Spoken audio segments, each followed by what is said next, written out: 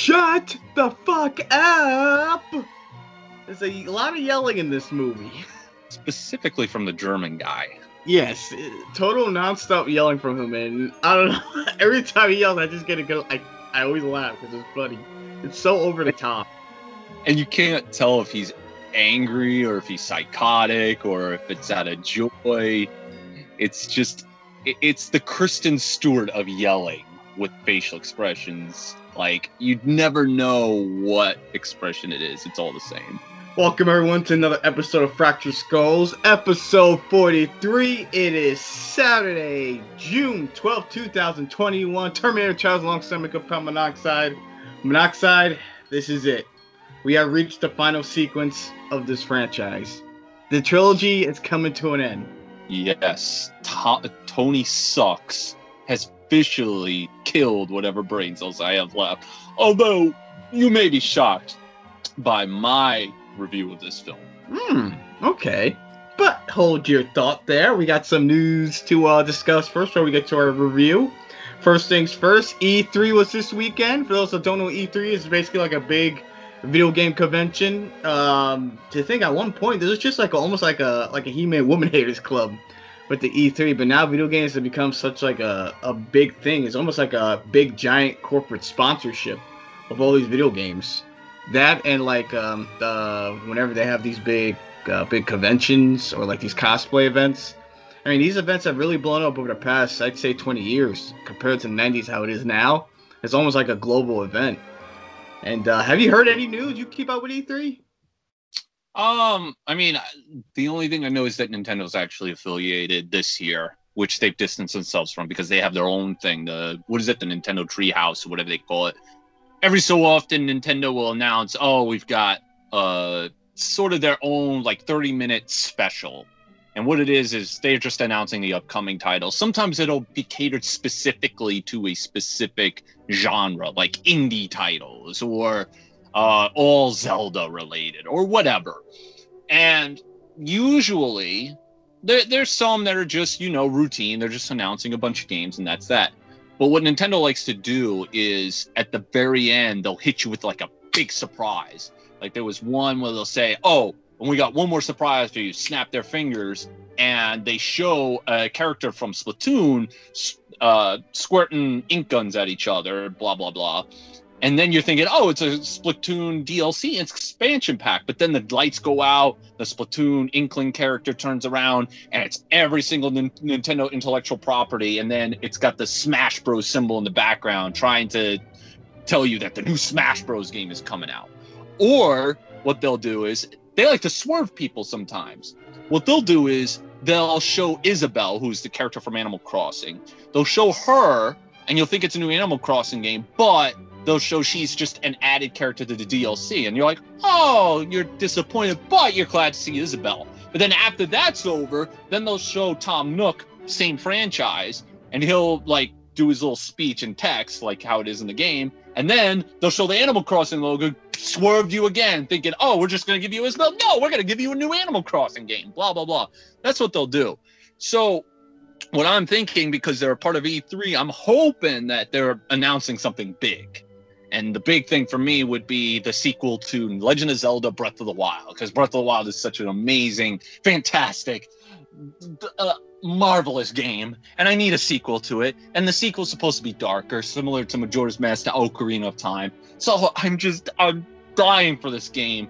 I understand it takes time to make a game, and I'd rather them take time and perfect it than rush it. But God, I've been waiting so long for this game. So I hope to God it's that sequel, because then I will call it a work for a week to recover for the orgasm that I suffer because of that. But you mentioned that how like Nintendo doesn't usually work with E3, but they're probably doing it this year, probably because of the whole COVID thing. And I don't know if their partnership with E3 is going to be long term, or maybe they'll go back to being on their own next year once things have calmed down more. It's possible, but like I said, I figured it was because they're going to announce something huge. Like, why would you say, we're going to be affiliated with E3 when you have your own thing? It's got to be something big, because again, with Zelda, what I said, they had announced 2 years ago that the game was in development. but we haven't heard anything since then. The only thing we've heard was that a blurb from one of the creators basically saying that I'm paraphrasing, but good things come to those who wait. We still got more time to polish it, but in the meantime, here's some other stuff, and I think they showed some other things. I think it's this year. This year is the 35th anniversary of the release of the first ever Zelda game for the NES. So, in contrast to that, they've remastered Skyward Sword.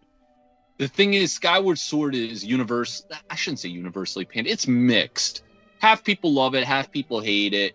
And people that hate it believe it's too hand-holding, it's too linear, like it's too, how do I put it? Breath of the Wild is such an open world. You can do whatever you want. Accomplish whatever mission you want in any order you want. Skyward Sword, it's like, you got to do it in these steps, blah, blah, blah. And it's constantly telling you what to do, like as if you're a fucking child. Like, you run into something, press A to do this. Like as if you didn't know that's what you have to do type of thing. There are people who like it because Skyward Sword is supposed to be set at the very beginning of the Zelda timeline. It's literally the very first story. But it's being remade for the Switch. Now, who knows if it's going to just keep everything from the Wii. I think it was either the Wii or the Wii U. I can't remember which. I think it was the Wii when it first came out. I don't know if it's going to keep everything there or if it's going to fix up some of the things that were buggy in the first game. Nintendo kind of has a history of just keeping the titles as is. They released Super Mario 3D All-Stars, which has Mario 64, Super Mario Sunshine, and Galaxy, and they're all pretty much the same exact game as they were before, with maybe minor tweaks because of the hardware they were on. Like, Galaxy was on the Wii, so you don't have the Wii remote. You have the Joy-Cons, which operate differently. So I hope that it's a big title, even if it's not Breath of the Wild 2. Maybe it's a different title, like Metroid Prime 4, which was another game that was announced when the Switch came out. But they had developed it, and then they didn't like what they had already, so they scraped it all and started from scratch again. So who knows? I hope there's just a big title in the way. For me, it's hopefully it's Breath of the Wild 2 or whatever they're going to call it. So I guess we'll keep your fingers crossed for that. We'll find out Monday. Yeah, we'll find out Monday. Obviously, they only had a night one of this event. I think this is going to be going out throughout the whole weekend. I guess it's a 4-night extravaganza. Something like that. And yeah, like I said, I think Nintendo has Monday, if I'm correct. Okay, so each like big video game brand has like its own night. Like maybe Sony for night one, Microsoft, I don't know, I guess PC, and then Nintendo. I'm not sure because I never watched E3 because, again, you know me, I love Sony. I usually collect all the Sony consoles, but I'm a big Nintendo person. That's more of what my news is focused on. I'm more of a fan of the Nintendo intellectual properties. Whereas Sony and Xbox, most of the titles are interchangeable. Yeah, you have your Gears of War and Halo, and Sony has the Crash Bandicoot and it's another Sony exclusive, Heavy Rain and stuff like that. But at the end of the day, a lot of the titles are interchangeable. They're on both systems. There's not a lot of exclusivity anymore, and I think that's missing. Like, I understand certain gaming developers want their games on all platforms because you have all this avenue of making money, but I think there's something to it when you have to have that system to play that game. Like, you can't have a PS4 and be able to play Mario. You have to have a Nintendo console to be able to play Mario. I think there's just something about it that just makes it that much more special. And Nintendo seems to be the only real one that has that idea. I mean, granted, back in the day, they gave up their property to the Panasonic 3DO, but we all saw how that turned out with Mario and Zelda. But in the end, you're never going to find, at least definitely now, any of their property on another system. You're not going to find Mario, Zelda, Pokemon, Donkey Kong on another system. They're Nintendo through thick and thin. So that's why I'm focused more on Nintendo. That's just me personally. Yeah, obviously you just mentioned there's more money when you cross all the platforms. And video game is a multi-billion-dollar industry. More money in that than movies and I guess whatever other big business. I mean, video games probably, I'd say, number one. Yeah, but it put it into this perspective. If Nintendo decided, okay, yeah, we'll put Donkey Kong on, or let's use Mario. We'll just use the generic example. If they put Mario on Xbox and Sony, then Nintendo would have to split the difference between those two consoles for that intellectual property that's sold on them, and it doesn't benefit them in any way. Like if that game, Mario, just throwing it, sells 20 million copies. I'm just throwing a number out there. They keep all the fucking money because they're the ones that developed the game and all that stuff, and it's on their system. And it sold 20 million copies. As opposed to if it sold 20 million copies, but maybe a third of it was sold on the Switch, a third of it was sold on Xbox One, and a third of it is sold on PS4, or in this case, Xbox One X, PS5, then that split difference goes to all these other companies. And it's just like, why do that when we can keep it all for ourselves? Yeah, especially a name like Nintendo, a big profitable company, or to be exclusively for them, or for Sony, or for Xbox. I mean, those are the big three right now. And people don't know this. There's certain people who do. Nobody realizes that Nintendo's been around for 100 years. They've been around since like the 1800s. They were a card company. Yeah, they were a playing card company and then a toy company. I think they were trying to get themselves into gadgets. And then eventually they put they rolled the dice with video games, and yeah, the rest is history. And don't get PC as well. I mean, there's a lot of money in that too. People love their computer games. PC has its advantages. You can mod games. You can mod games to however you want. I've seen some really cool mods on like GTA or Counter-Strike and stuff like that. But I only beef with PC, and this is not really a beef with PC gamers. I don't like how every game I have to look at the box and see all the requirements needed to play this on your PC. And then if you don't have every single itty-bitty requirement on your PC that's compatible with that game, now you got to go out and buy a separate part and replace it into your PC. Some people don't mind that. That's just too much for me personally. I remember a user by the name of Helsing920 made that point, and he got lambasted by the PC gaming community. I'm just saying, I don't particularly like that. I'm on the boat that he was on. If you pick up a Nintendo Switch game, all you need is the Nintendo Switch. That's it. You don't have to mess with your system. Sure, maybe you have to erase certain memory, or you have to get a memory card to fill up the memory. That's fine, but all the requirements that are needed to play a PC game can be very, very costly. And I personally am not into that. Plus, a good gaming computer can cost about $1,000, maybe more. Yeah, I've seen friends of mine like spend a shit ton of money just to have like a big like computer setup with a chair. Oh, like they have like maybe 3 or 2 like monitor screens, just to play games. I'm like, fuck. Like I love video games too, but I don't know. I'd spend over $1,000 on it. And don't get me wrong, I'm not trashing that. If that's your prerogative, go right ahead, have fun, enjoy yourself.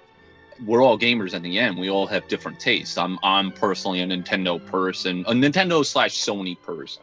Those are the two that I catered to. Back in the day, I also loved Sega, but Sega's now more of a software company.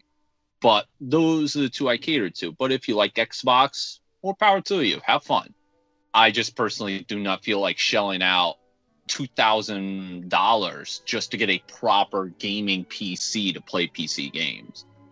But I do understand why people like PC gaming. There is some things about PC gaming that even attracts me. It's just costly to me. Yeah. I played PC games. I used to be a big Sims player when I was in middle school. Yeah, Sims, Counter-Strike. There was one game that I had called The Movies that I wish would have been on console, but it was mainly a PC game.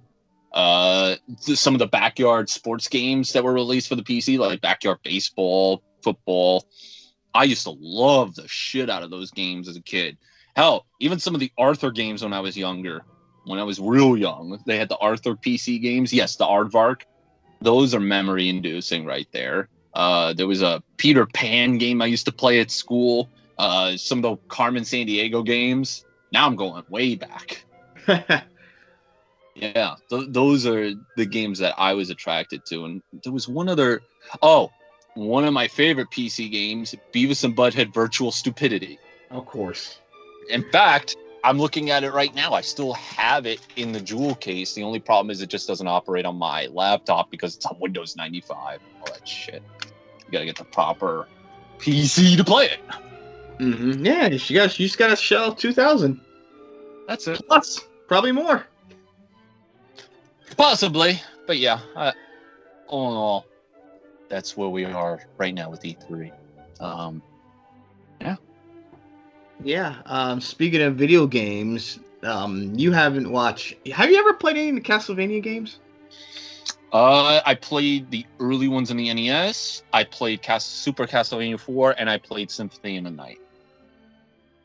Those are usually the quintessential, I guess, Castlevania games. Super Castlevania, which I played that as well. Great game. It's basically it's like a cover of the first one, just more updates, just more updated for the 64-bit of the Super Nintendo. Castlevania 3, I think, is an excellent game. Castlevania 2 sucks. I don't like that game. I have not played the other one you mentioned, the Night of Sympathy or Sympathy Night. You never played the PS1 one? No. That's considered the greatest one, and it's considered the Metroid version of Castlevania. Like it literally is Metroid style gameplay. And it cock teases you because when you first play it, I think you're playing as Simon Belmont or something. You're like all powered up. And you could destroy all these wolves, and then you face Dracula. And then all of your shit is taken away, and you're back to the puny little sword, and you got to build your guy back up again. And on top of that, you got to go through this whole castle, go from the bottom to the top, and then all the way back down. And if you actually look at the map, your head would fucking spin. It sounds challenging. I'm surprised they didn't put that part of the Konami release, because I bought the Castlevania package that they had online at the PS Store. They have all the original NES games on it. They had the Super Nintendo version or the Sega version, one or the other, probably both. And they had the Game Boy version of it. I guess because it's such a big game to put in that collection. I don't know. I can't fathom why. Or maybe they want to remaster it. I'm not sure. I didn't like it as much as the Super Nintendo version. I thought Super Castlevania 4 was the best Castlevania game because it was, to me, it was everything that Castlevania 1 through 3 was, except without the cheap bullshit like being hit and then you fly into the fucking ocean, like you get hit and you gotta fly all the way back, or you got these Medusa heads coming up and down. Oh god, I hated those heads.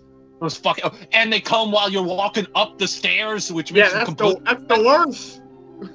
You can't do nothing. I mean, at least the game was it to me, it was like Donkey Kong. It's a game where it's all trial and error. If you lose, it's because you didn't do something right. And I think that's something that's missing. A lot of games being challenging, but they're challenging because you just have to get better at the game, or as gamers would say, get good, as opposed to let's just add a little bit of cheap fucking tactics to the game that don't necessarily make it more challenging, but it just make it cheap. Like I said, well, when you get hit, you just fly all the way back into the oceon. Yeah, you just hope there's not a hole behind you, or else you're falling in that hole. You gotta start that stage over again. Yeah. Which was there? You gotta position yourself rightly, just in case they throw a Medusa head at you. Which was the one that you had, like, literally these small platforms. You literally had to hop on them when you're facing Dracula. And all it takes is one hit, and you're falling into that pit. Like, literally, you can't get hit. I can't remember which one it was. I think it was the Sega version.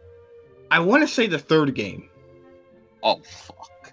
Possibly. I thought that was the one where you have the two flames. You're, like, sandwiched in between, and then the third flame, which is right in the middle, just gets you every time. Yep. That's the one. Oh, God. Some of those games are just, like, so brutal. Yeah, it pissed me off. Those are games I would throw my remote, like, to the fucking wall. I hope it doesn't break. Yeah, I gotta get to fuck. To all you youngsters out there, games back in the day were fucking ridiculously hard. Why? because they were shorter, and because you're spending $40 to $50 on it, they wanted you to get your money's worth. So rather than have you beat it in a half hour to an hour, they made it super difficult, so you'd be sitting there playing it, losing your fucking shit, and then you eventually beat it. Games like Contra, Castlevania, Ghost and Goblins, the original Zelda, Zelda 2. I mean, I'm definitely forgetting some, but those are just... Oh, the Star Wars games for the Super Nintendo.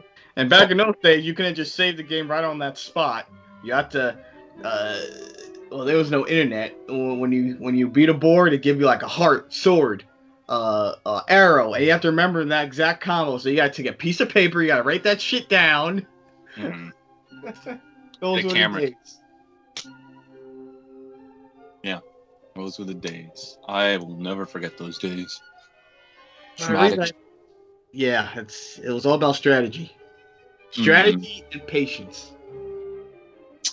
Especially with Donkey Kong, that took me quite a good time to beat. Those days, like when you first play the cart mine, it's almost damn near impossible. But then, obviously, when you play Donkey Kong a little bit more and you get the timing right, it's pretty easy. It made it easy for me when I played the Donkey Kong games and later games like the Wii and the Wii U, because most people have said that Tropical Freeze is like it's gonna make you go ape shit. And while it was challenging, I didn't find it as difficult as most people raved it to be. But that's because I played some of the old Donkey Kong games from the Super Nintendo, and those, oh my god, make you want to pull your fucking hair out. Great games too. I still play those today with no problem. No problem as in like I like, oh look at the graphics, but no problem as I can still have fun playing it and still be challenging too. That's why I think I had an argument with somebody one time. Not an argument, it was more like a disagreement. He felt that the N64 was the most revolutionary console, and I thought Super Nintendo was, because it's like, to this day, you could play, like, let's say a game like A Link to the Past. Yeah, it's 2D, but it still looks better than the N64 version of Ocarina of Time. Like, you don't have to remaster Link to the Past. You can leave it as is and let some youngster, I mean, granted, he or she may have a hard time playing it because it's a harder game because it was made years ago, but it's still visually more appealing than the original Ocarina of Time. For that, you'd have to give them the 3DS version, which was an upgraded, remastered version of that game. Plus, it fixes that water temple fucking nonsense where you have to... Guys, there's a level in Ocarina of Time called the Water Temple, where there are certain 3 levels of water that get lifted. And sometimes you either have to be floating on top or you have to be at the very bottom. And in order to do that, you have these boots that you either have to put on or take off. Now, on the 3DS version, there's a second screen. So all you got to do is just press a button on the second screen and he'll either take them on or take them off. It's very simple. On the N64 version, though, if you had to switch them, you had to pause the game and flip through your menu and click the shoes and click on or off. Think about doing that for a level that could take you close for an hour to 2 hours to beat when solving the puzzle. Or put a gun to your head at that point. It's ridiculous. Yeah, usually games like that are great as it is, I know Nintendo games, I mean, they've done it. They just re-release it for the newer systems. Buy the classic Donkey Kong for, I don't know, $5. Right. But with those games, Zelda, Ocarina of Time, and Majora's Mask, when they re-released them, they actually repackaged them. Like, it's still the same bosses, the same story. The music's a little enhanced and all that, but they did enhance the gameplay. Now, with Majora's Mask, most people thought that it was butchered because the original Majora's Mask, the creators actually didn't like that game. And so because they didn't like it, but the fan base did, it created a complete contrast amongst the developers and the game, the people who love the game. Ocarina of Time pretty much just fixed a bunch of stuff. It was just polished better. Because Ocarina of Time, despite what I said about the Water Temple, is still considered the greatest game of all time, but it was for that time. You release that game today, people would pan it. But back in those days, they were still trying to video games in general was still trying to put their feet into the 3D realm. So it was still great for the time. And then, how long was it? Like 10 years later, when they re-released it for the 3DS, they polished it better. It's still the same game with some of the same issues, but the main issues were definitely resolved. But 9 times out of 10, when they re-release a game like what we were just talking about, Donkey Kong, they just leave it alone. They're just like, here, this is how it was, this is how it's going to remain.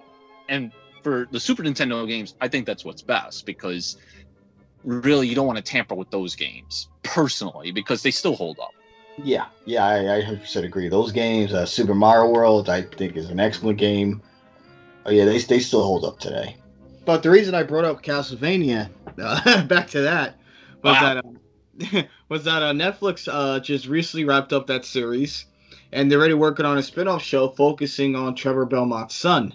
And then I guess they're going to follow his adventures as an adult, and he's probably going to battle Dracula.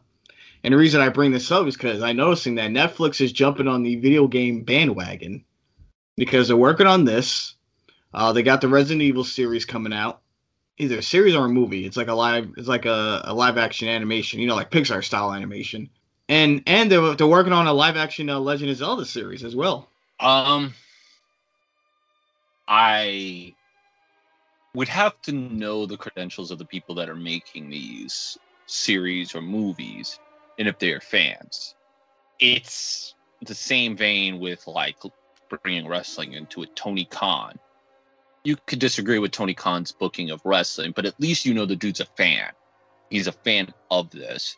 And I constantly said, for Vince McMahon to have competition, there has to be a multi-billionaire who has connections to a cable company who is a fan of wrestling.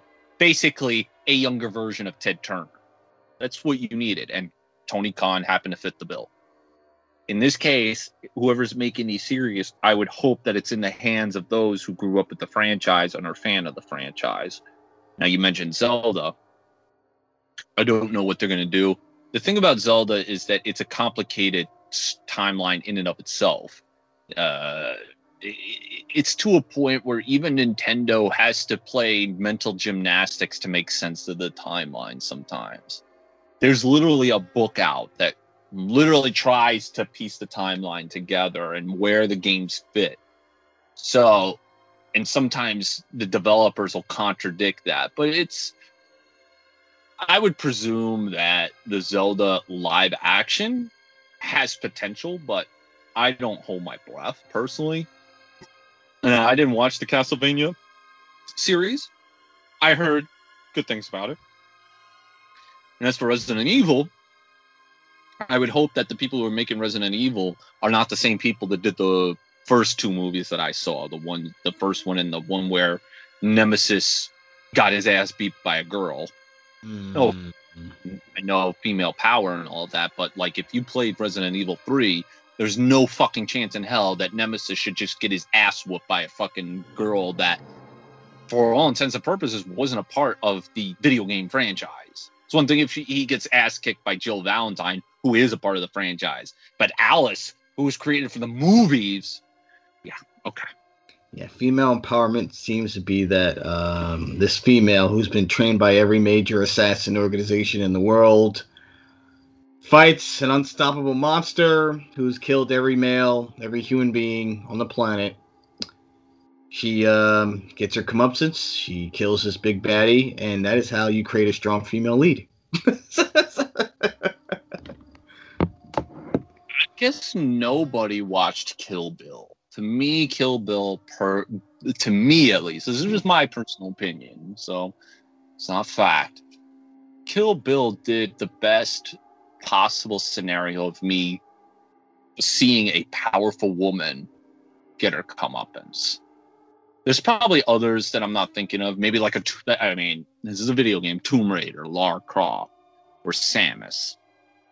But if we're just talking straight movies, Kill Bill seemed to have done the trick. And to be fair, Beatrix Kiddo is not exactly a squeaky clean, cookie cutter good guy, per se. She was a murderer just as much. But maybe that's because I don't like squeaky clean good guys anyways. I was never a fan of the Hulk Hogan's brother. What you gonna do, brother? Like, I was never into that. Or the John Cena's or stuff like that. Or even Superman. I was more into, like, the enigmas of heroes, like Batman, Deadpool. Hell, even Spider-Man, for example. I mean, Spider-Man, I guess, is more cookie cutter than those, but he can be a smartass, so I kind of like that. That's more of my taste. But I know the approach for the Legend of Zelda series is that they wanted to be more family friendly, which I'm like, okay, I'm fine with that. I'm assuming it's gonna kind of be like Lord of the Rings in a sense, just more, as I mentioned, family friendly. So who knows how much money or how many episodes Netflix is gonna throw at this? I just hope they just do it justice. I don't know they're gonna follow the video games. I'm pretty sure they are. But I don't know if they're going to follow their timeline or they're going to try to make up their own timeline and just take notes, I guess, from the video games and then try to make their own world out of it. I don't know how they're going to do this. I don't even know who's casted. I'm not even sure how far into this project, the stages they're in. But I just remember this being discussed. This was like a year ago I first heard this news. Well, to be honest, I would have been perplexed if you would have told me it was more adult tiering, because when you play the Zelda games, they're not really that graphic. I mean, there's a lot of sword fighting. You're killing monsters and all that. But there's no blood. There's no... It's not like you're splitting them in half and the blood's squirting in the air into Link's face. In fact, some of the animations to certain enemies dying is a little bit kooky.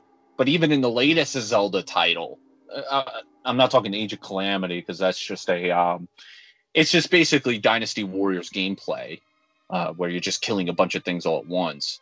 But if you play Breath of the Wild, nothing in that game would suggest that it's super, super violent. I mean, Ganon comes off real creepy looking, but I would have been shocked if they weren't gearing it towards more family friendly, because that's mainly what Zelda always pretty much is.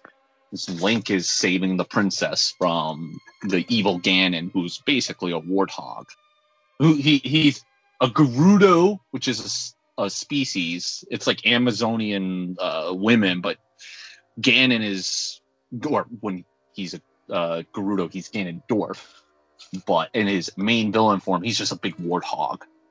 That's really all he is. But, or if you play Breath of the Wild, his first version, he's a fucking spider, similar to it, Pennywise. Then he becomes the warthog. Yeah, so we'll see how that turns out. Hopefully, I don't know when it's going to come out. Maybe the next couple of years or so. If Netflix is even still interested, I haven't heard anything about it in a while, but I would think they still are, because they got this, they have that they're working on. They're doing a Castlevania spin-off series. We got the Resident Evil. One more thing. Yeah. This is going to be intriguing because Link, other than the 3DO games, never speaks. He's always very silent. You'll only hear him when he's like, yeah, yeah, whatever. He never talks. How they're going to execute Zelda with Link having any dialogue, that's where I'm going to really have my intrigue on. Are they going to give Link any dialogue? Or if they're going to make him... They're going to have to. I guess. But we watched Human Centipede 2 and the main villain didn't have any dialogue. Well, I mean, unless Tom Six is writing The Legend of Zelda. Maybe somebody who sucks just as much. But not just the Netflix, because Netflix they're throwing most of their eggs into these video game properties. But I know Sony is having this Uncharted movie coming out, which is also a PlayStation exclusive game. They got Tom Holland in that movie, so don't be surprised if, like, once the superhero genre, I guess, slowly dies down, that video game properties are gonna be like the next big thing. I just hope they are as quality as the Marvel films, from what I heard. I haven't watched many of them. There's too many. Comic books aren't really my thing. I do like Batman. I do want to see the new Batman with Robert Pattinson. But that's really the extent of where my comic fandom lies. I'm sure that if, for whatever reason, I somehow go to your house, or if you come to mine, and you say, let's watch Guardians of the Galaxy or the Avengers or whatever, I probably will end up watching it and enjoying it. because I did watch an X-Men movie at work about a year ago, and I remember enjoying it. So I probably would find enjoyment, but it's not something I seek myself out for, if that makes sense. Yeah, it's not your go-to. Pretty much. But I wouldn't hate it if I watched it. Like if somebody forcibly dragged me to a movie theater and said, let's go see this film. Like my wife said, let's go see this film. Or if it was like back in the day when I was with my friends and every week we were going to the movies, hey, let's go see this film. I probably would have. I was dragged to go see the first Iron Man, and I enjoyed it. Not enough to where I wanted to watch the rest of the Iron Man films or the Guardians of the Galaxy, but it was a film that I enjoyed, and I was proud that this was the redeeming franchise for Robert Downey Jr. because I do like those types of stories where somebody who's addicted to drugs and has a really rocky past is able to overcome that addiction and is now living a pretty successful life. So I think Robert Downey Jr. is like one of the more, how do I say, emotionally good stories to hear about. I guess that covers that for now. Oh yeah, they had a Tomb Raider movie a couple years ago. I keep forgetting that movie even existed. Like I remember the Angelina Jolie movies, but that's like 20. We're going back 20 years at this point. But then they released one just a couple years ago that it seems like everyone forgot about that movie. Yeah, Lara Croft's kind of like fallen off on the popularity bandwagon, although the games that came out in the recent years have been highly praised. I haven't had a chance to really dig deep into them. I played a little bit of the first one, and I did enjoy what I played, but I just haven't really sunk my teeth into it too much to really get an opinion on it. Because again, most of my focus for the last 4 or 5 years, I would say, has been Nintendo, because I do love that property. And I guess just as you get older, the gore and the graphic nature of video games just gets tiresome after a while. Although I still like playing Mortal Kombat. I can't get enough of Mortal Kombat and Tekken, of course. There hasn't been many Nintendo properties that have been made into films besides the Super Mario Brothers movie. Let's keep it that way. I wouldn't mind like a CG, like a Pixar type Mario Brothers movie. I think that'd be the better direction for it. Yeah, you can't do a live action with fucking John Leguizamo as Luigi. Like, come on. All right, if he's to do the voice, fine, but like that needed to be animated or CGI, not Dennis Hopper as Bowser. They released a extended cut of that movie. It just like recently came out like 2 weeks ago. How about we release the people who made that movie from their jobs? I think that movie had 2 directors too. 2 directors, but 0 quality in that film. That's what amazes me. I'm like, you had 2 people directed this. How did they... and they still fucked it up? One of them, Tom sucks.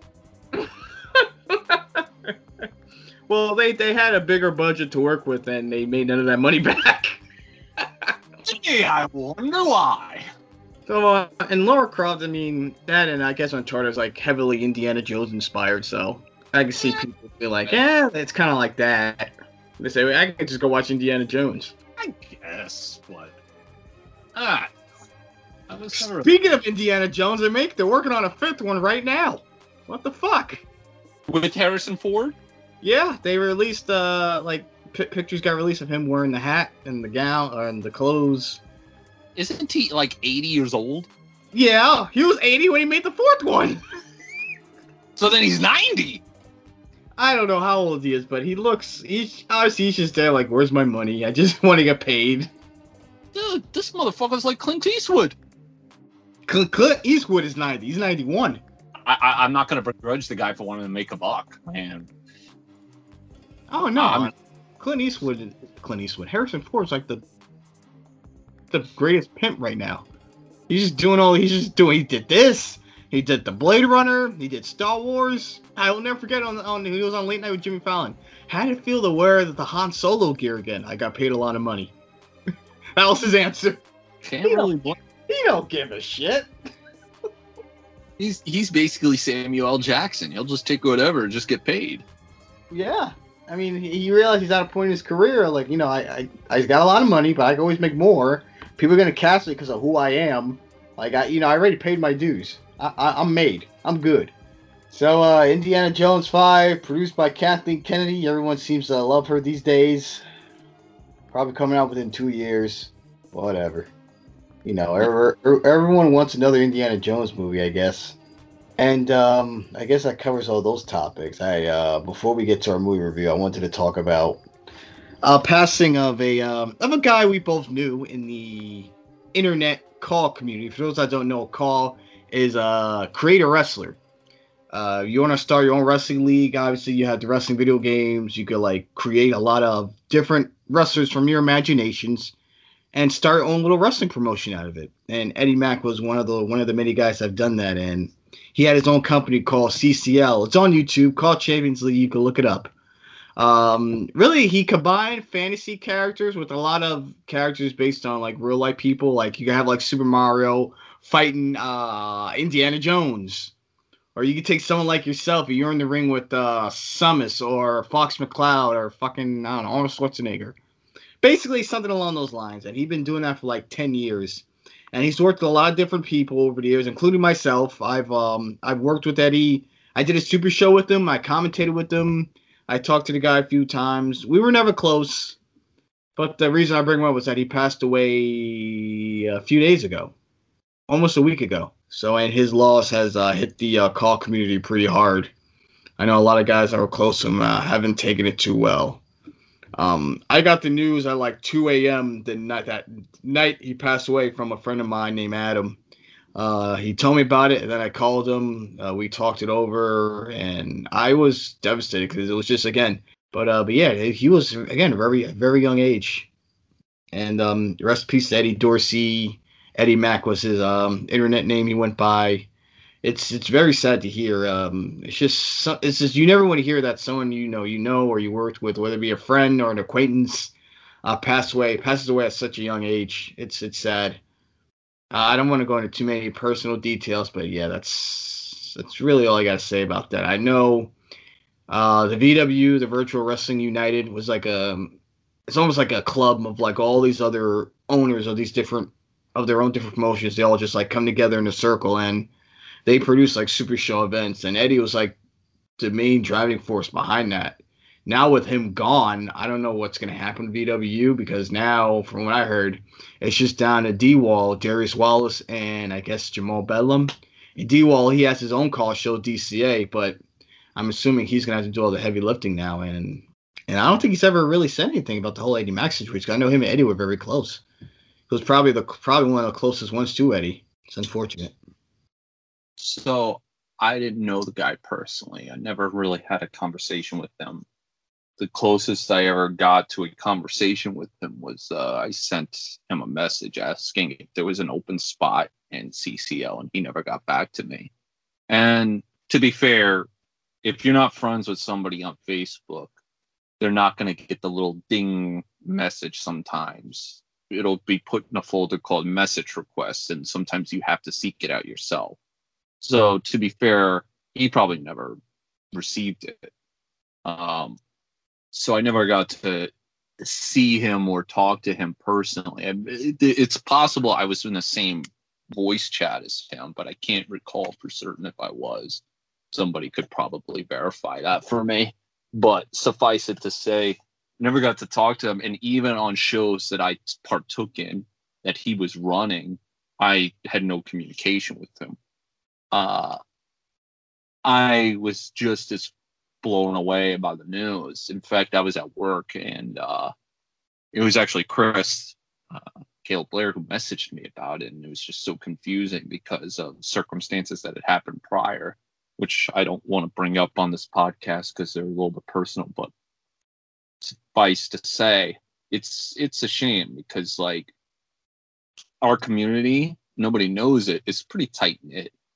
Yeah, there's some melodramatic bull crap that goes with it, but in the end, we all are creators, and when something like this happens, it's very, very rare because obviously it's mostly a male-dominated community with a bunch of people who are at the very oldest. I think the oldest person that's in the community is maybe 45, if that.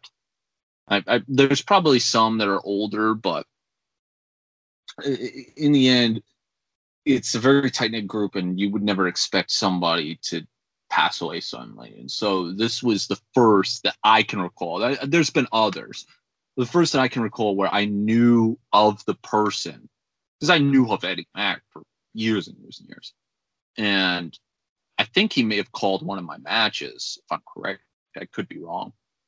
And he passes away just suddenly. It wasn't like something where we were expecting it. This was just sudden. So, I'm not going to assume what happened. It's not my place. If it never comes out, fair enough. I'll just say that it does suck. It sucks that I never got to have a personal relationship with the guy, because based on what everybody has said about him, he seemed like a very genuine person.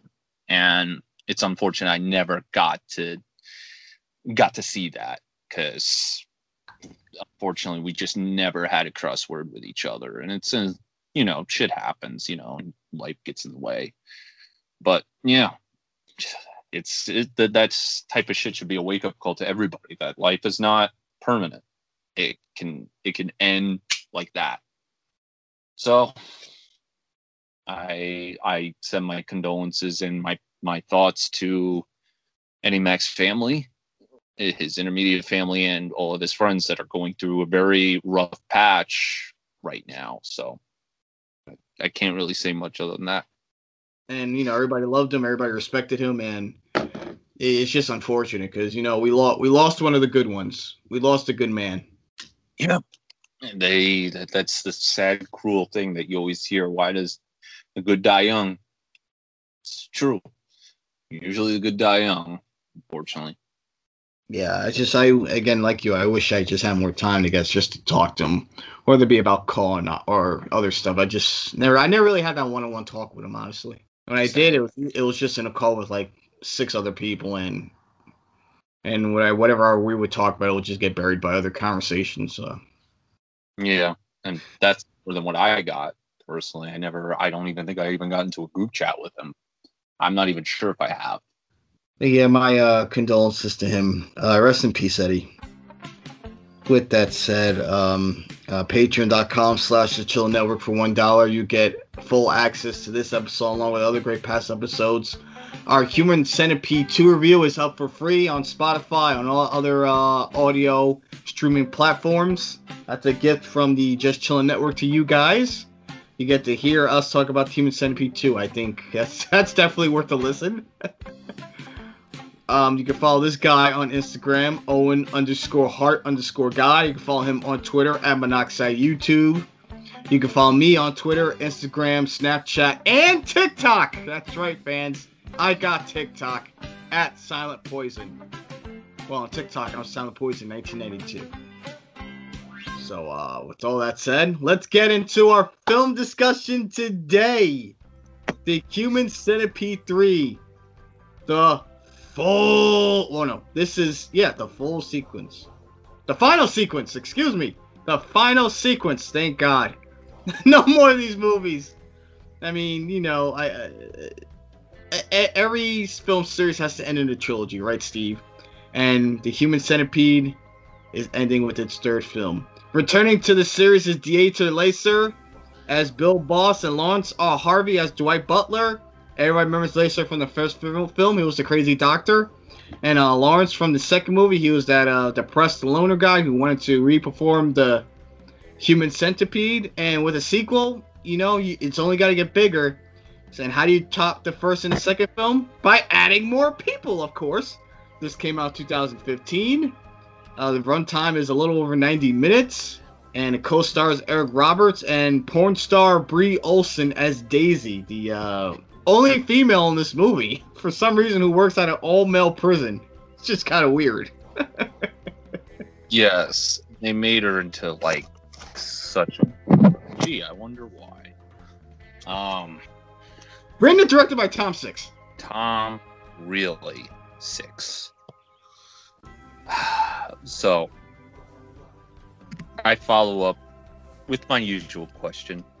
What was this? I gotta say this, and I'm gonna say this full-fledged. And many people are gonna think that I am fucking crazy when I say this. Out of all 3 of the films, this one sucked the absolute least. Mainly because it was so ridiculous that even the film itself couldn't take itself seriously. You had fucking Debo in this film. I know that's not his name. I that's how I remember him from Friday, Debo. You had Debo in this fucking film being completely beaten down into this because he's one of the jailmates that's going to be used in the Centipede. You had what's that guy's name? Shit. Now it's gonna eat away at me. Blah, blah, blah, blah. He plays the governor, Eric Roberts. Eric Roberts.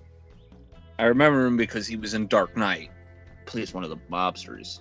I love his reaction to the whole idea of the Centipede. I know we're jumping ahead, but like at the very end when he's presented this idea, he thinks that this is such a violation of human rights. It is so disgusting that he gets into his limo, sits there and ponders it for a bit and thinks and thinks and thinks and then decides, you know what? It's the greatest thing ever. Keep doing it. That's this film in a nutshell. And at this point, it's become comedy because it's literally, this film starts off with them watching the second film. So you know, the first film happens. The second film is about this guy who's a fan of the first film, and this third film is them watching the second film and trying to replicate what it's like a never-ending paradox. So when you do something like that, yeah, you can't make this into a serious film. It has to be a comedy. You can't make this anything other than a comedy.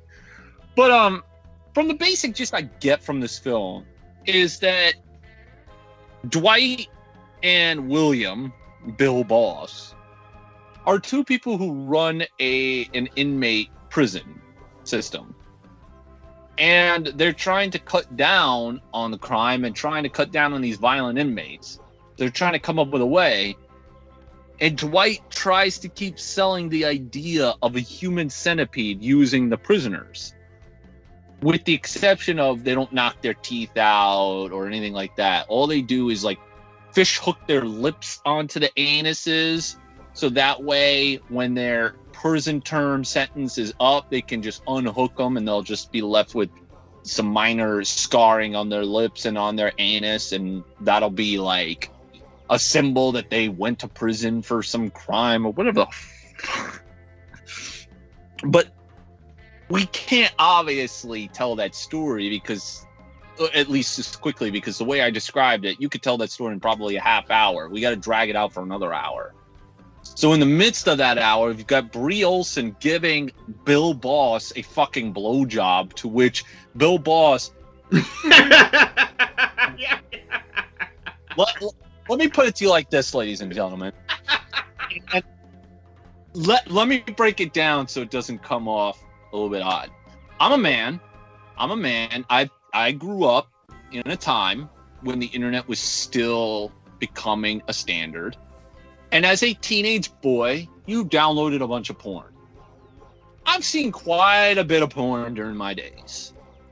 I'm not going to say what I've seen. You don't need to know. But let's just say I've seen quite my fair share, as well as many other boys out there. Okay? You've probably seen some weird fucking shit. Some weird shit you can't even explain. The way that Dieter Laser, Bill Boss, tries to sell the idea that Brie Olson, who plays the character Daisy, sucks him so hard that he has this orgasm that I can't even describe. He's moaning, but then it's like, when you have an orgasm, it's just like you moan, and then maybe you've got some after effect moans after you have just ejaculated. But it seems like he ejaculates again and again and again. It's like he's like coming 3 or 4 times after the fact, and they're all in succession.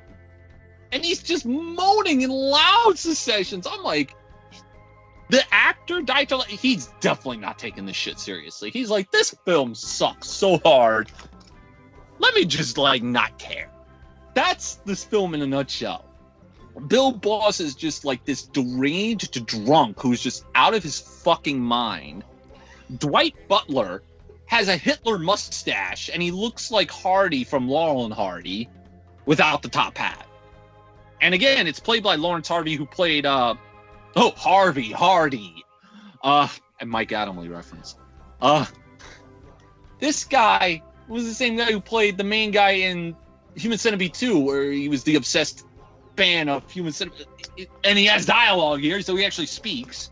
I don't want to go on for too long. What is there to say? After he gets an orgasm, she has to cover her mouth. He's like, swallow it.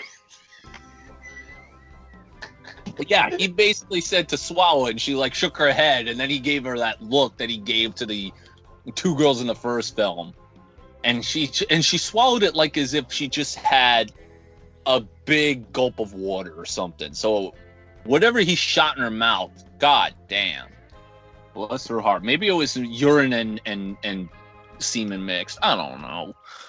This film was so exaggerated, it's not even fun. D'Anton Laso was so over the top in this movie. Every other scene, he's yelling. Should we put it like this? His role in the first film, where he plays the doctor, is nowhere near the role he plays here. It's a different character. Mm-hmm. So let's be fair there. But this character that he plays here, this completely killed my perception of him in the first film. Let's put it like that. Because I had seen his IMDb page and photos of him, and he still had that creepy look that he had in the first film. I'm like, damn, he's a creepy, psychotic man. He plays it well. Then I saw this, and it all died. Oh, God. This film. There's one part where there's an inmate that just gets out of the line, and then for whatever reason he cuts the balls off. All right, that scene actually disturbed me. Really? Yeah, I was like, oh, because I was kind of eating a snack. Maybe it's because when I was younger I saw Hostel Part 2. I've seen that too, and that didn't bother me. So wait, the Hostel 2 part didn't bother you, but this did. Yeah. How? I don't know. Maybe it's just that, because after he cut the guy's balls off, it has all that gooey stuff in his hand and the nuts. And then he wipes his face in the... Oh. Yeah, but in Hostel, a woman rips his dick off and then feeds it to the dogs. Dick and balls. I don't know. I don't have an explanation for it. It just didn't bother me. When I saw it, it was when it came out, and I was still not accustomed to all the gore that I am now accustomed to. Like, now I can watch... I don't want to get too arrogant, but I've seen quite my fair share of gory films, and nothing bothers me. Nothing seems to bother me anymore. But nothing in this film bothered me, per se. And not only that, other than that, everything else that we've seen in this film was stuff we saw in the previous two. Yeah. This film was just... It definitely was different. It was more ridiculous. Oh, and guess who makes an appearance in this film? Gangrel. Not the guy I was going to say, but yes, he is in this film, and apparently he has Crohn's disease in this film. Oh, Pedro. What? Vote for Pedro. He was in this. Still not the guy I was going to say. The doctor from the second one? No, still not the guy I was going to say. The Japanese guy from the first one's in this. Still not going to be the guy that I was going to say. Jesus, who the hell am I missing? Go ahead. Tom Sucks! Oh, that's He's in this film! And he plays himself! Yep. And he gives the okay to the people to do the Human Centipede! Unfucking believable! I love how everyone in the office is kind of like marking out for him, but the Bill Boss Theater's like, this is my table in my authority. Everyone shut the fuck up! And there's one part in the film where I think they're trying to start the Centipede experiment, and Tom Sucks, who apparently created this idea of people shitting in each other's mouths, was so grossed out he threw up on the window screen. I'm like, you came up with this dumb shit. And you're throwing up? Oh my God. Yes. So, And I loved how they stitched Brie Olsen to the Centipede as well. female. Yeah, they wanted to experiment with females in this run for some reason. Poor girl. They show the Human Centipede movies to the prisoners. There's basically like a prison war breakout going on. She ends up getting beat up and raped by Debo. Yeah. And she's in her hospital bed recovering. And then Bill Dieter rapes her while she's in bed. And then they stitch her to the Centipede. Poor girl! Oh my God! Yeah, and he's raping her while she's in a coma. That's the crazy part. She's still in the coma and he rapes her. It's just like crazy because she's put up with so much of Bill Boss's shit. He calls her an office slut, makes her give a blowjob, massages feet. Like, this poor girl. Yeah, it's no wonder that they picked a porn star to do this because, like, I don't know. I can't see any other actress putting up with this shit, even though it is just pretend it's a movie. Like, I don't know. That's just how I see it. But, oh my God. This film was just too ridiculous to even fathom. I don't know what to say. I will say it sucked the least because it didn't take itself seriously. That is one thing I got to give it. It didn't take itself too seriously.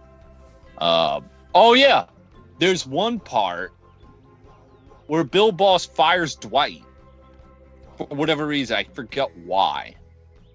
I think he raised his voice at him or something. Something like that. And then he is so drunk he falls asleep and has this dream that all the inmates escaped and they surround him and put him to the ground, and the one inmate that he cut the balls off of decides to turn him around, cut him on his side, and fucks his kidney, quote unquote. And he starts screaming and hollering the same way he was screaming when he got a blowjob. And in the corner, he sees Butler giving another guy a blowjob. Yeah. Did I mention that this podcast is not PG? So to any of you who have kids, please make sure they're in bed not listening to this shit, because we're talking a lot of adult material. I love how we made the second episode free for everyone to listen. I know, the second review of the Human Centipede, free for everyone to listen. Yeah, but that one wasn't as ridiculous as this. This one was just this. It was just outrageous in and of a nutshell. So, should we talk? What else is there to talk about?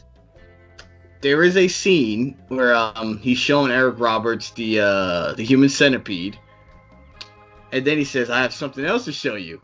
And Bill's like, "Da da da da da da da da," and then he shows him the human caterpillar.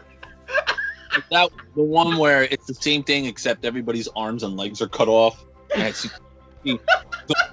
Those are supposed to be the inmates that are serving life or have a death sentence.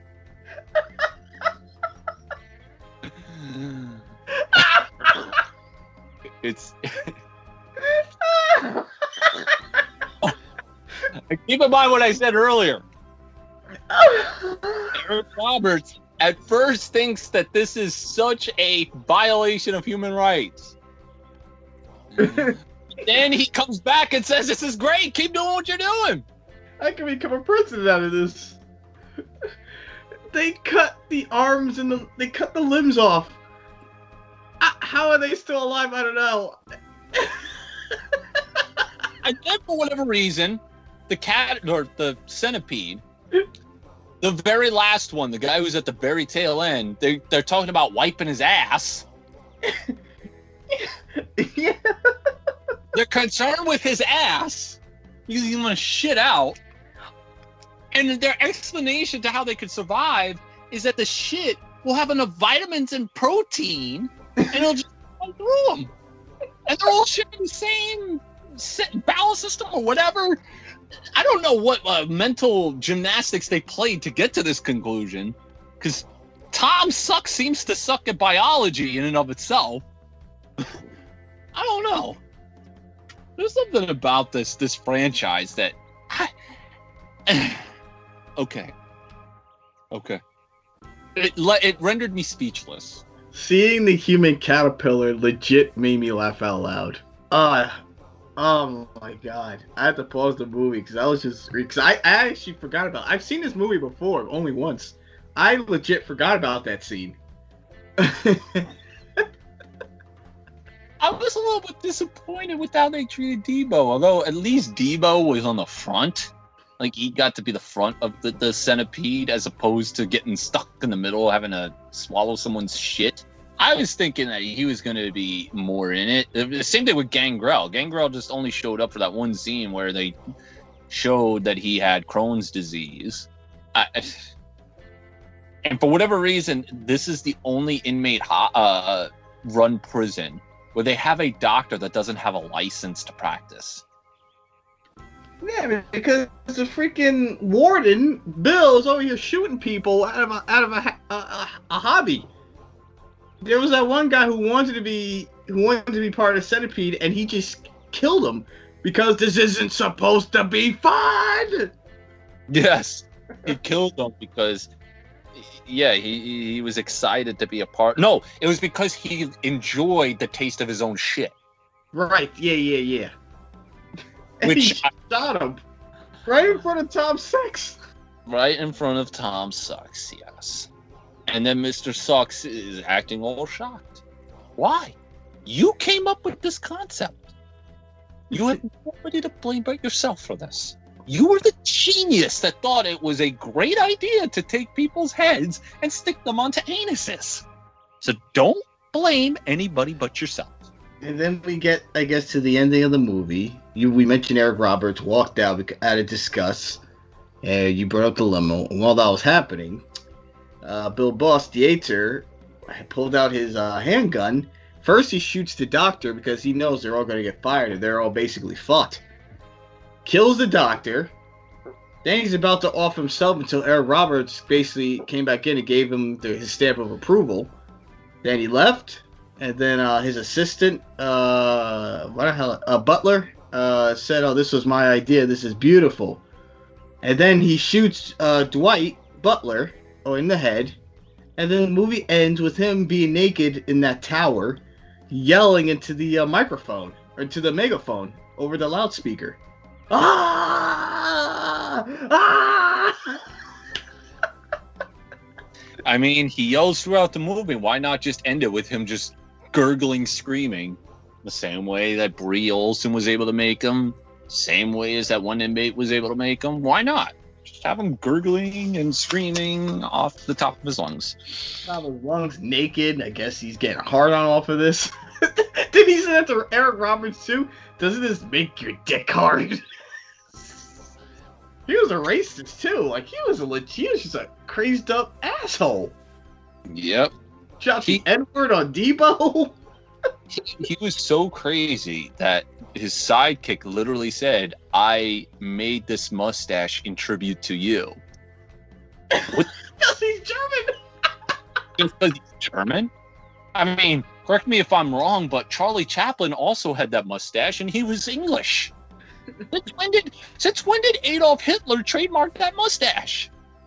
I guess it's like, what was it, in The Office, where if you have the derby hat on, you're Charlie Chaplin, but if you have it off, you're Adolf Hitler.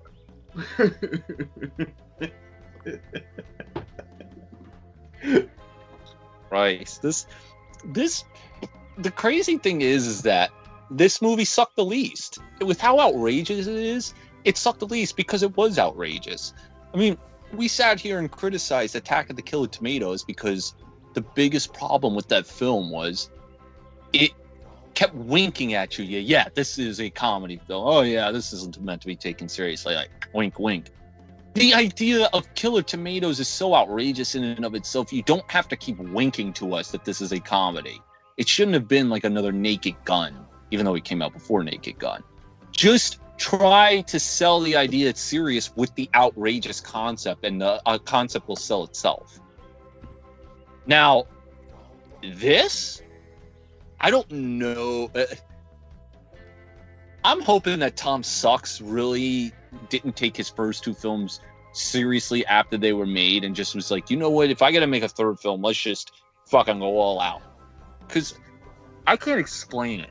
Like, this film definitely wasn't as serious as the first two.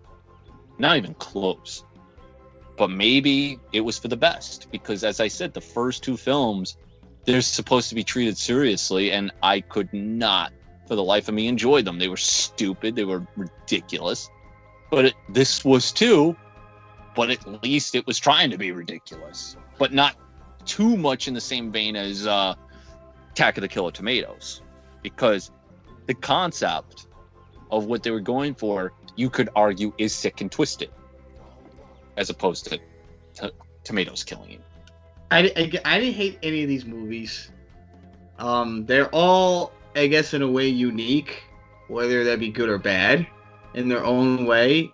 I don't know many people. I don't know really anybody that like loves these movies. I don't know anyone that loves these movies, but I have a guilty pleasure for them because of how ridiculous they are, especially with the second one. I think the second one's more ridiculous than this one because of, like, I don't know, just a pregnancy scene, the girl stepping on the baby. I don't know. Yeah, that was funny. You have to have very dark humor to get a kick out of these movies. Yeah, but the first one wasn't funny. It was just dumb. Feed them, you bitch.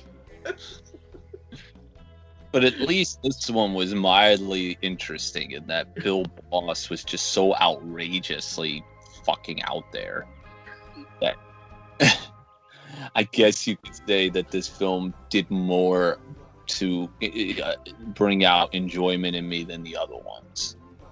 Mm-hmm. But I read here the box office that this film made $16,184. Well, that's probably because it was a limited release. Again, it was released more so on demand than in theatrical. And if it was theater, it was a very, as we mentioned, very limited, probably like almost like a midnight movie. And like maybe small certain towns that got it. And didn't get like a major release like any other typical horror movie would. I mean, that's one thing I will say about Tom Six is that he gets to make the films that he wants to make. He doesn't make like a studio made film. Could be because no studio wants to hire him. Yeah. And yeah, he created a concept that, after thinking about it, I can see why somebody would think is really disturbing. But in the end, it's just so freaking ridiculous, especially how it's executed. Because how do you get me to believe, in specific to the first one, how a doctor who separated Siamese twins as a profession now all of a sudden has this obsession with attaching people together for no reason, no motivation, no rhyme, no purpose. And then you get the second one, which I don't know if it was a film. It was just regurgitated scenes just attached together. He just randomly filmed a bunch of scenes and just added them together and called it a movie. Oh, and he added a black and white tint to it. But this one was just like, oh well, everything's got to end in threes, so let's just create a film and just have fun. Oh, let's hire Brie Olsen because we need one woman in there and might as well get a porn star. Oh, let's get Debo too while we're at it. I mean, I would have marked the fuck out if they would have said to Debo, "You're gonna be part of his Centipede," and he just looks at him and goes, "What Centipede?" That would have been good, yeah. But of course, we didn't get that. Maybe that's in the extended version that will be on HBO Max in a couple of years. Yeah, okay. We'll never get it now because unfortunately Debo passed away, which sucks. Like Tom. Yeah, Debo passed away. Debo passed away. Dated Lester, as we mentioned previously, he passed away. I actually hear there's a documentary in the making. It is called Tom Six and the Insanity of Making Another Movie. And Centipede 3 was the last film he's made. He hasn't made another one since. So he has other movies that he wants to make. He has a movie, the Onania Club, that he wants to get released, or I don't know what's going on with that. Yeah, and guess what? I'm on his Wikipedia. He also has a movie called Enjoyed he wants to do. And get ready for this, because he wants to do The Human Caterpillar. All I gotta say is throw whatever money Tom Six wants. Let this man keep doing what he does. Keep breaking the internet, Tom. Yeah, you keep breaking the internet, we'll break your spirit. He's film. I don't know. I'll give you this. I did not hate the last film. I thought it was outrageously interesting. Let's put it that way. I'll give you credit. I did not hate this film. So you did not entirely suck. You did not live up to the name that you have been advertised as throughout these 3 episodes of Fractured Skulls. That being said, you, like Rob Zombie, I don't think should be near a director's chair, personally. But hey, maybe you could make the argument, well, why don't you make a film then? I like my job better, being on a fucking podcast and just being an asshole to directors and writers and actors. With that said, I think that's going to conclude the Human Centipede trilogy. Well, and I'd like to point out that this was your idea to do these movies. I apologize. I apologize ahead of time, and God forbid, I'm going to knock on wood. In case I go before you, when you go to my funeral, you can read out of my eulogy and use this against me.